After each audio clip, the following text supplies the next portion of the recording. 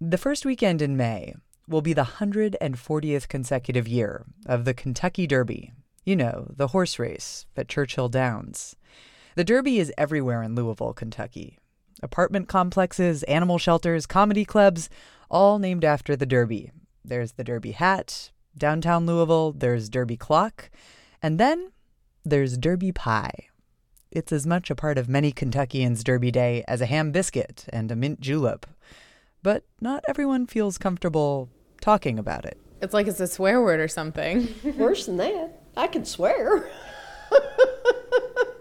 Just can't say Derby pie. You're listening to Gravy. Gravy. Gravy. Gravy. Stories about the changing American South through the foods we eat.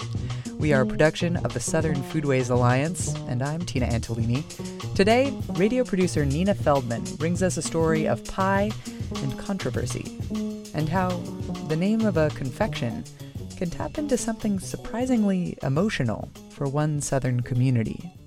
For 23 years, Susan Fouts worked as a hostess at a restaurant called Science Hill Inn in Shelbyville, Kentucky, just outside of Louisville. She liked the pies they served so much that she started using the restaurant's Derby pie recipe at home. What's in it? Chocolate chips, nuts, eggs, corn syrup, bourbon. Derby pie is kind of like a pecan pie. Sticky, sweet filling with a hard nut top and a pastry crust. Susan said that she and her coworkers served lots of Derby pie for dessert. Until one day when Science Hill received a cease and desist letter in the mail. I didn't read it. My boss read it. And he came down and told us, you do not ever mention that word again. The letter notified Science Hill that the name Derby pie was a federally registered trademark of Kern's Kitchen in Louisville. Susan had never heard of Kern's Kitchen at the time, but she had heard of the restaurant it grew out of, the Melrose Inn, in nearby Prospect, Kentucky. The way the story goes, Derby pie was created there in 1950. The restaurant owners, Walter and Leodra Kern, say they came up with it along with their son, George. Alan Roop is the Kern's grandson and George's nephew. And they developed the pie as their specialty item for the restaurant, their signature item for the restaurant. And when they came up with the pie that they were pleased with, then they actually sat around in front of the restaurant one night after hours and put several names in a hat, and Derby pie was the name that was drawn out. In 1960, the Kerns closed the Melrose Inn, but they kept the pie business. And back then, it was really word of mouth. They didn't have any listing as a business listing. If you wanted to get a hold of Derby pie, you called Walter Kern's name in the old phone directory. That's how you found out, how to get a hold of them. Roop says Grandma Kern started out baking 3 pies at a time and leaving them on the windowsill to cool. As the business grew, the family tried hard to bake to Grandma's standards. By 1968, the family recognized that Derby pie was for them more than a pie. For them, it was their inheritance, their family confection, their livelihood. Kern's Kitchen filed Derby pie as a registered trademark. Now, Roop says Kern's Kitchen makes about 800 pies a day, and more during Derby season. They go to great lengths to protect their name, technique, their recipe. Only their production manager has access to the recipe. When they designed a commercial kitchen, the need for secrecy even figured into the layout. So we wanted to be able to keep the secret recipe secret and still have him have proximity to the production room. We've got this curtain back here on a track. It pulls all the way around. So he's basically sealed in behind the curtain. He can do all this mixing and production, and then we pump our goop out of the curtain into a hopper, and that's our filler. The trademark doesn't protect the recipe, or the technique, or the ingredients in the pie. That's what the curtain in the kitchen is for. The trademark protects the name. We have everybody that comes into the shop sign a confidentiality agreement. No one's allowed in the mix room when our production manager, JB, is doing the actual mixing. But if you were able to make an exact same pie, as long as you didn't use the Derby pie trademark, we wouldn't have any issue with it. But they have had issues with people using the name. When Susan Fouts' boss at Science Hill received that cease and desist letter, he took it seriously. We were threatened, and we never mentioned Derby pie again. They took it off the menu and renamed it chocolate chip pecan pie. If somebody would say, do you serve Derby pie? We'd all just back up and say, oh, no, we don't serve Derby pie. Because you didn't know if they'd sent a plan in to see if we were doing it or not. So if somebody comes in and says, I'd like a slice of Derby pie, you can't give them the chocolate pecan pie? We can say we have chocolate pecan pie, but we do not have Derby pie. Now, that might just seem like semantics, but Susan says they didn't want to risk it. Well, if they sent lawyers in the first time, what do you think they're going to send the second time? The FBI?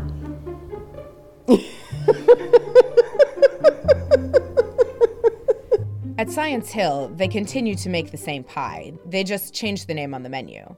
But not everybody backs down that easily. Hey, warm enough for you? Rick Paul has been managing the White Light Diner in Frankfort, Kentucky since 1991. Rick is a professionally trained chef and has traveled as the personal cook for the sorts of horse farmers whose thoroughbreds run in Churchill Downs. He wears a baseball cap low over his eyes, smokes Kentucky's best cigarettes, and keeps a lighter on a bungee cord clipped to his belt loop. Rick has been sued by Kearns twice. I visited him on a quiet, chilly morning at his 16-seat diner in Kentucky's capital city. How long have you been making a pie that you call Derby pie?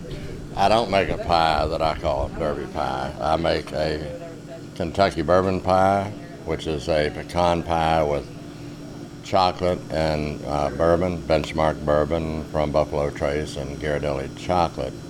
That's what I make. Rick, too, is very careful with his language. He's all too familiar with what could happen if Kearns suspected he was using the name again. One day they called me and I didn't know who it was and asked if I sold Derby pie. And I said, yeah, because I'd been doing it for a long time.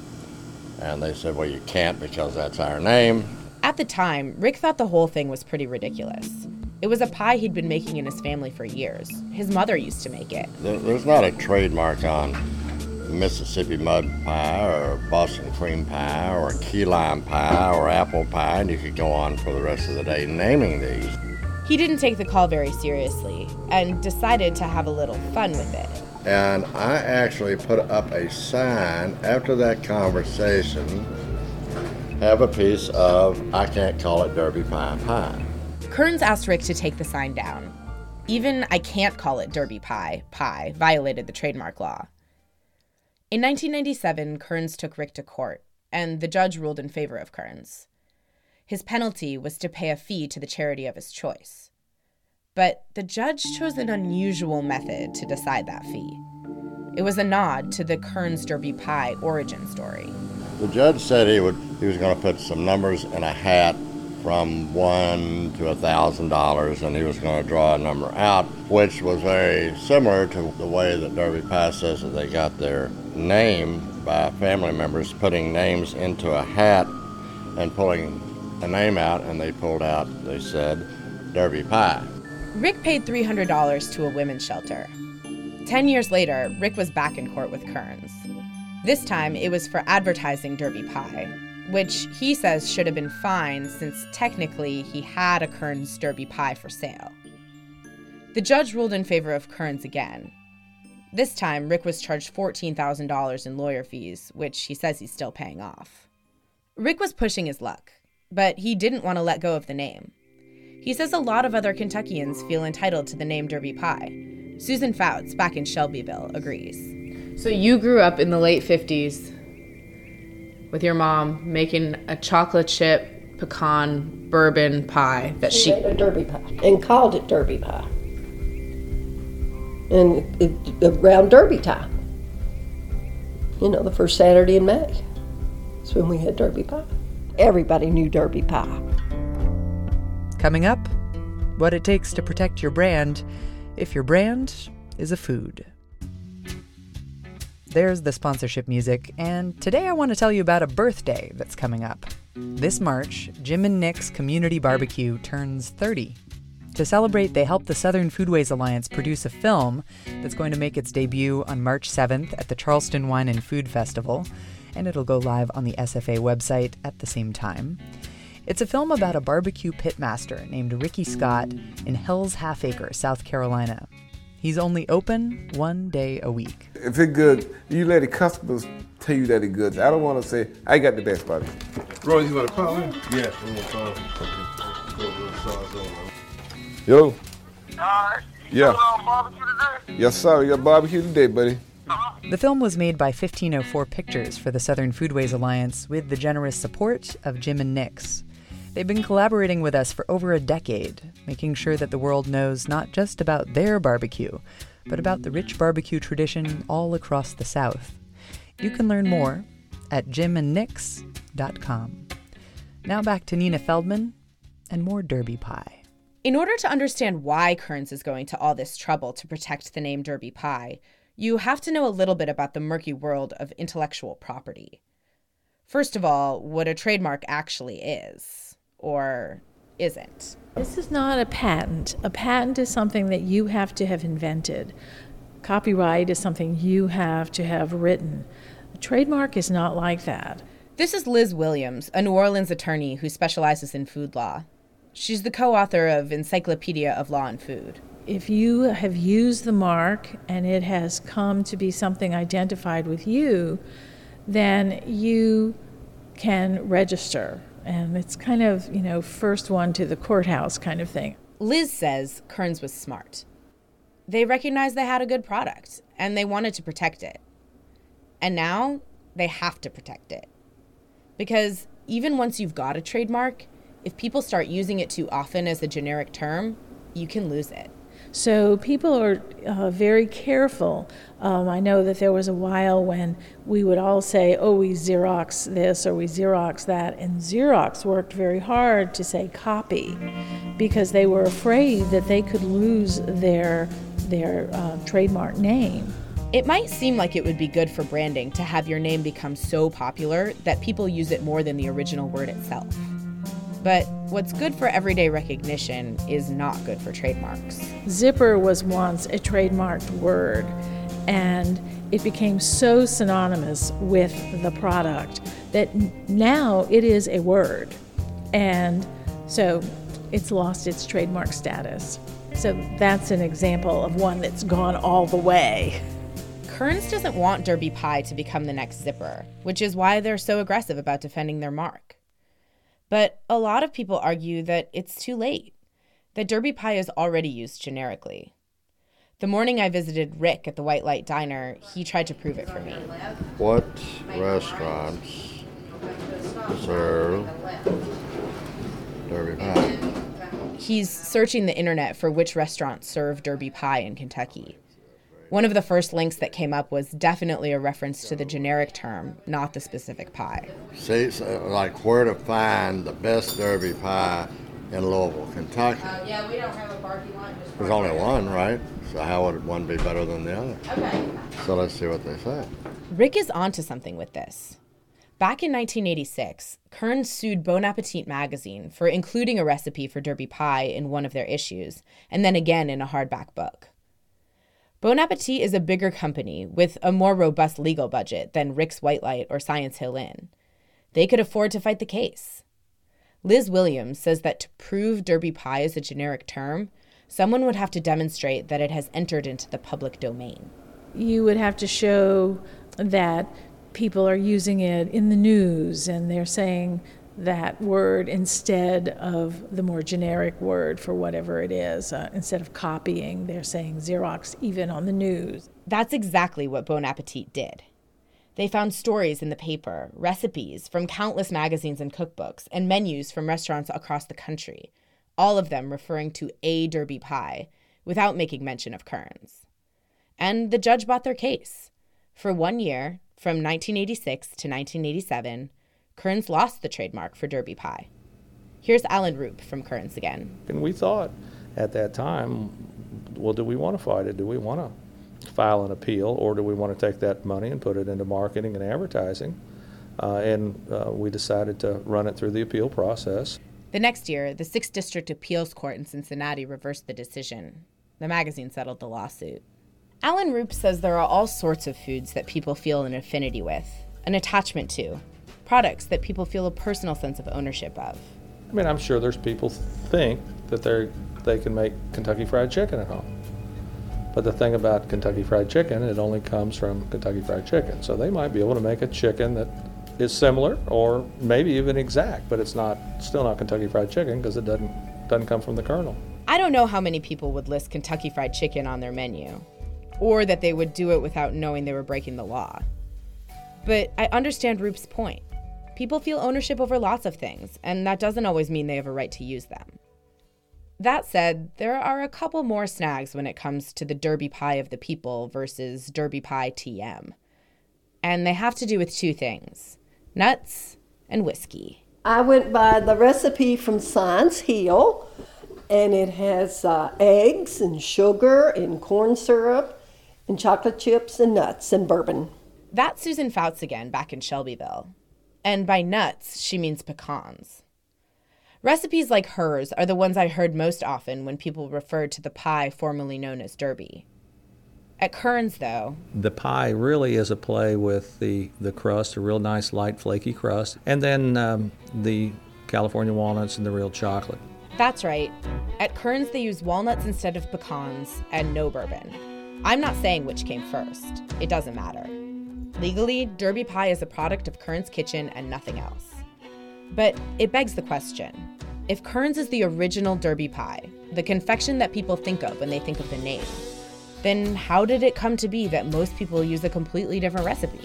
We were shocked when we saw the recipe and saw that they put walnuts and no bourbon in it.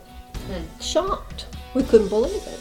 I mean, any Derby pie I ever had pecans. And if the term has always been so closely associated with Kern's pie, the pie that started at the Melrose Inn, then why do people feel such a sense of ownership? Rick Paul says it's all about laying claim to history. If you have people scared to not use the words Derby Pie, even in their house, you better not say that. And yet Grandma used to make it, let's say. Then you really banished Grandma in a way, haven't you? Actually, Kern's thinks their work honors Grandma. Alan Roop goes to great lengths to protect his grandmother's Derby Pie. Protecting the Kern's brand protects his family story, his family livelihood. The problem is, Derby Pie is now a part of a lot of family stories. All over Kentucky, all over the nation. There are plenty of foods that were invented by a person or restaurant that nobody owns. Liz Williams gave the example of Oysters Rockefeller, those oysters on the half shell baked with greens. Nobody would contest the notion that Antoine's restaurant in New Orleans invented the dish. Now you'll find Oysters Rockefeller on menus all over the country. People from Antoine's cannot stop other people from using the name Oysters Rockefeller because it was never registered and it went into the public domain. The same is true for everything from Brunswick stew to Boston cream pie to Hangtown fry. These are all dishes with creation stories, but no trademark. Something is lost when a dish is no longer identified with the creator. Not many of us would be able to tell you the origin story of the Boston cream pie. It's just another dish, another word, like zipper. Some, like Susan Fouts, believe they can honor the history of a dish and make it their own. That's how she feels about Kern's Derby Pie. They knew they had a good pie, and they did have a good pie. And it went national. It's all over the world. And they just wanted to protect it.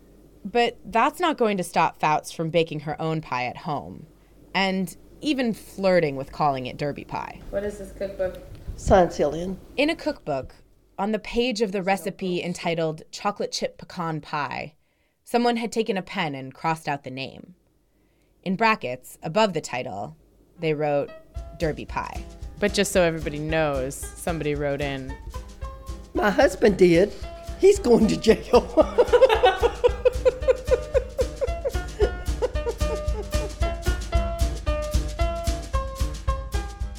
Nina Feldman is a radio producer based in New Orleans. Music for today's episode was from Blue Dot Sessions, Sunday Ent, Michael Hurst, and Computer vs. Banjo for Diagram Collective. Our theme music is by Wendell Patrick. Sponsorship music is by Jazar. Coming up, a little taste of the next episode of Gravy, but first. So every year, the Southern Foodways Alliance picks a theme for the year. Last year, in observation of the 50th anniversary of the Civil Rights Act of 1964, the theme focused in on who's included and who's excluded in Southern food. For 2015, it's the Pop South. How is pop culture intertwined with Southern food? From Elvis recipe cards to the Chitlin Strut in Sally, South Carolina, we're spending the whole year exploring mass-produced food culture in the South. You can keep track of the Pop South by becoming a member of the SFA.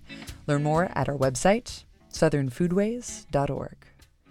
Coming up on the next episode of Gravy, what do you get when you mix food and rock and roll? We ran over in our aprons and everything because we were so late and we wanted to see the show. And these two women were standing in front of us. And it was really loud, but I heard one of them say, "It smells like somebody's cooking a steak in here." Oh, not me, not me. That's next time on Gravy. Keep track of us on Facebook through the Southern Foodways Alliance, or on Twitter, we're at Potlicker. That's Potlikker. I'm Tina Antolini for the Southern Foodways Alliance. You are listening to Gravy. And as you go about your daily life, please remember, make cornbread, not war.